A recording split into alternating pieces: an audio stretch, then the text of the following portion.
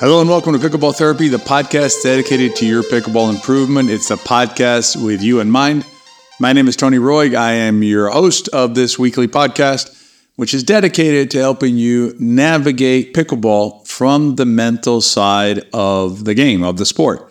And in this week's podcast, we're going to do that by talking about the difference between learning how to pickleball and learning how to do every single shot from every single spot on the court at every possible time that you're playing. Before we jump into the podcast, I need you to bear with me, and this will become relevant in a little bit, but just bear with me here. I'm going to read to you a series of ingredients. 2 cups all-purpose flour, 2 cups of sugar, 3/4 cup of cocoa, 2 teaspoons of baking powder, 1.5 teaspoons of baking soda, 1 teaspoon salt, 1 teaspoon espresso powder, 1 cup of milk, 1/2 cup of oil, 2 eggs, 2 teaspoons of vanilla, and 1 cup of water. So remember that recipe, and I'm going to come back to it in a little bit. Before we jump into the podcast itself, I want you to be on the lookout for our upcoming Win More workshops that are going to be in about a month and a half or so. You'll see them if you're on our email list. You'll get an early registration as well as a special tool that we've developed for you to help you with your assessment part of the process. Because part of this process is figuring out where you are to know exactly what you need to do to get to where you want to go. So if you're on the email list, you already get notified of it. Just be on the lookout for it. I want you to be have it on the radar that is coming up. If you're not on our email list, best thing to do is join our email list at betterpickleball.com. That way you're going to get notified by email. Plus you get the early registration and the assessment tool. If you're not on our email list and choose to remain off our email list, that is your choice. Be out on the lookout for registrations for the Win More workshops in Facebook or wherever you're at. We'll find you somewhere probably to let you know. But email is the best way to do it. All right. So there's a young lady who recently published a baking book. Don't worry, we're going to get to pickleball in a second, how to pickleball, but let's talk about baking first because it's sometimes helpful to learn these things through metaphor/analogies. So this young lady published a book on how to bake. She's received a lot of pushback on the book. I won't say a lot, but she's received enough pushback that she's been, addressing the comments and things like that in subsequent videos. And the pushback is this. Basically, they're folks who have bought this book on how to bake that are complaining that there was no recipes, at least not the way that they expected the recipes to be written out in that how to bake book. And what they were looking for is a recipe book. Not a book on how to bake, the principles of baking, the framework of baking, the concepts of baking. They wanted just recipes, similar to what? The recipe I read to you earlier, right? And the recipe I read to you earlier is actually looks really good. I might make it one day, but it's a chocolate cake recipe. Claims to be the best chocolate cake. It's got really good reviews, and it does sound like a very, very nice cake. But here's the thing. Let's assume that you wanted to learn how to bake and you were doing it as a recipe rememberer. I would ask you to recite back to me the recipe ingredients that I read to you. You probably remember a few of them, like flour and maybe eggs, milk, things like that. But you need to know all of the ingredients and you need to know the quantities of those ingredients in order to make the recipe correctly. So if you're going to use a recipe approach, you would need to have the recipe in front of you in order to be able to bake that cake, right? And I don't know if you use recipes like that. I do.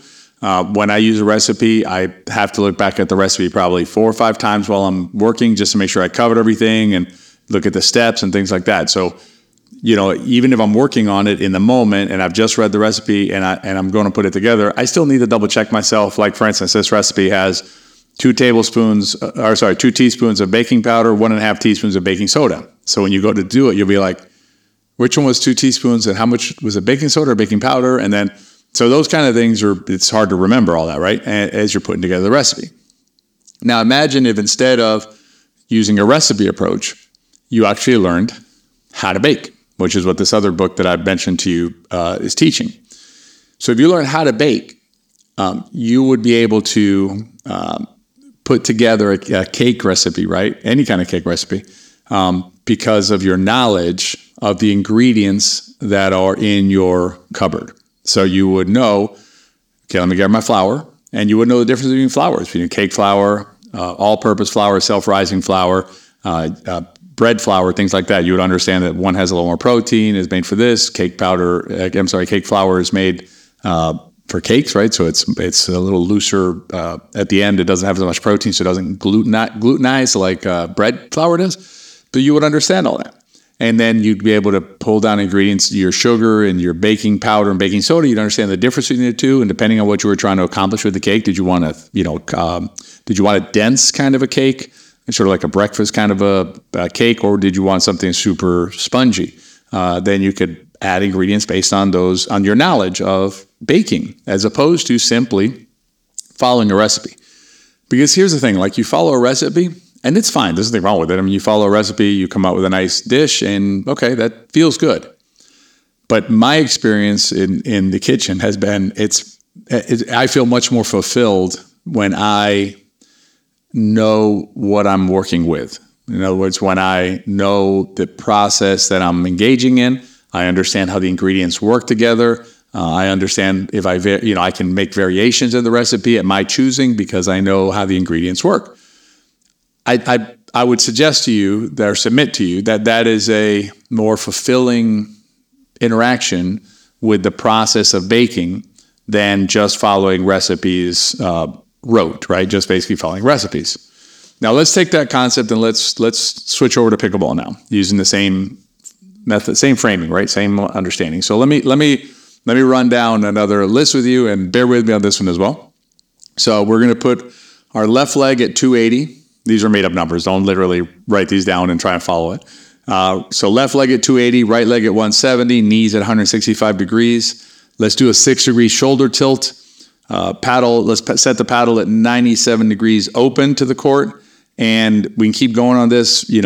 Again and swing the paddle at 22 miles per hour up through a completion arc of so many tangents and things like that, so many degrees.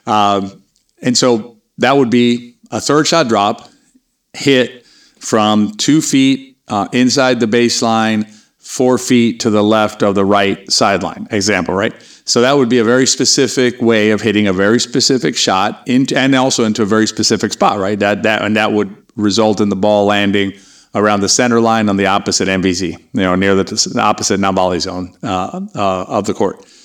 So you can see how that we could come up with a recipe for every single shot that you want to hit when you're playing.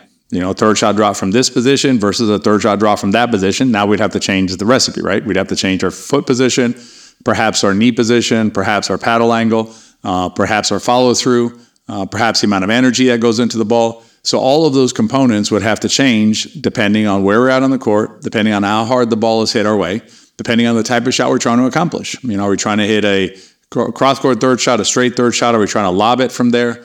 Are we trying to drive it at them? All those require different recipe cards, right?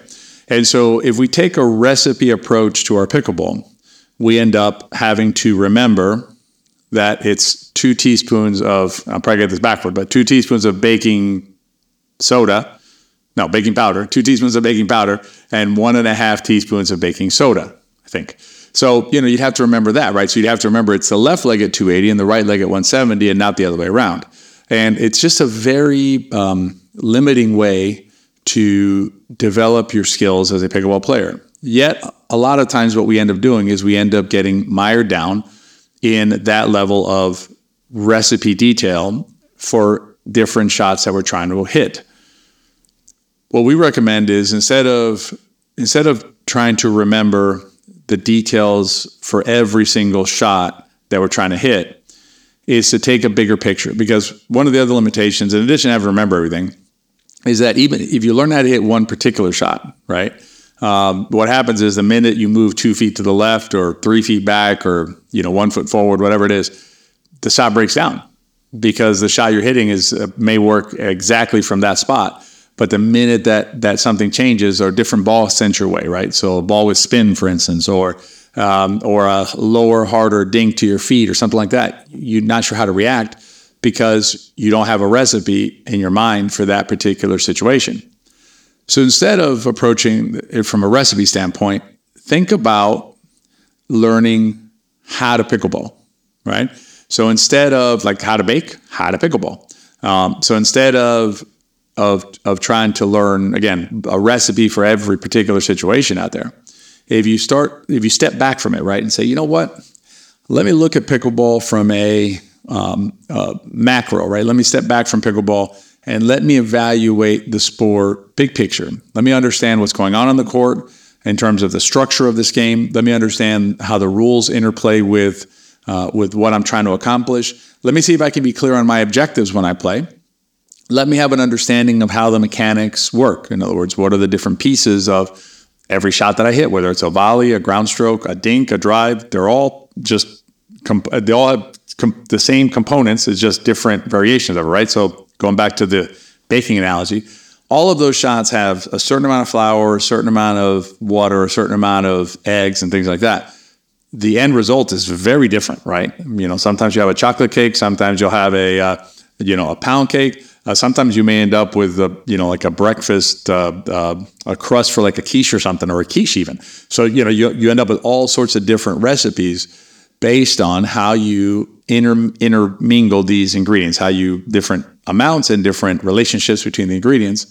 But all the shots have the same basic ingredients, because at the end of the day, it's you and a paddle directing a ball over the net towards the other side of the court in some sort of a manner, right? And so if you understand how those ingredients come together on the pickleball court, you can then start playing around with your shots and start understanding, okay, I'm going to start trying this and see how that works. And then, okay, that worked pretty well. Let me keep doing that. Or no, that didn't work so well. What do I need to do to fix it, right? What ingredient is it missing, right? Is it missing? Maybe I need another egg in there. Maybe I need some more sugar, whatever it is. And so, if you have an understanding of the mechanics of pickleball that way, the strategy of pickleball is another area where we get bogged down in recipes, right? Because we want to know, okay, what exactly should I do when I'm playing two players who play like this? Okay, and then so you have this idea, like I'm going to hit the ball here, and then the very next game, all of a sudden you're facing they throw in a different kind of player, or you're playing a lefty righty, or you're playing some other combination, and your strategy goes to hell in a handbasket because you're not sure what to do now. Again, if you have an understanding of your objectives, understanding how the game is played, if you learn to pickleball, then you can make those adjustments on the fly as you go. You can set your oven at 375 instead of 350 because 375 is burning it, or whatever it is that's happening on the court. You can make that adjustment as you play. So as you think about your pickleball, think about taking a bigger approach, right? A bigger cut at it, if you will. And I mentioned the workshops earlier that we have coming up. That's the way that we teach pickleball. So in the workshops, we're gonna start with a framework. The first workshop you're gonna come to is a framework of our instruction, and then the next workshop we're gonna teach you the specifics, right? So we'll go from general to specific, and then the third one we're gonna give you a specific action plan based on what your assessment is. Remember, I mentioned the tool to get your assessment done. So that's the process that we follow in all of our teachings, including inside the pickleball system. At the end of the workshops, you'll have an opportunity to see what the system's about. You'll hear about our new class opening, and then you can make a decision whether it's right for you. And if you want to learn to pickleball, I can't recommend our way of teaching enough to you, because we do get some pushback, just like this gal in her book did, because players want shortcuts. They want the recipe. The problem is the recipe, it's hard to remember the details like that, right? When you're out there in the real world playing. And B, the details for every shot, I should say. And B, it doesn't account, it's impossible to think of every possible combination of variables that you may face while you're playing. So if you learn to pickleball, you will avoid the pitfalls of the recipe approach to your pickleball game. If you want to know a little bit more about this concept of how learning to pickleball will impact your game, we did a podcast, it might have been a week or two ago now, depending on when this one publishes, that talks about inputs and outputs. It's called Baking Your Pickleball, your Chocolate Pickleball Cake. And so if you haven't had a chance to listen to that podcast, recommend it to you because you have, a bigger picture of how, the output that you want is controlled by the inputs that you need to get to that output. And so learning how to pickleball will help you gain the knowledge you need to in order to come up with the right inputs so that you get the outputs you want when you're playing. That's this week's podcast. I hope you enjoyed it. As always, please consider rating and reviewing it. And I would say even more importantly, share it with your friends because if you enjoyed the podcast, they probably will too. I hope you have a great week and I'll see you at the next podcast.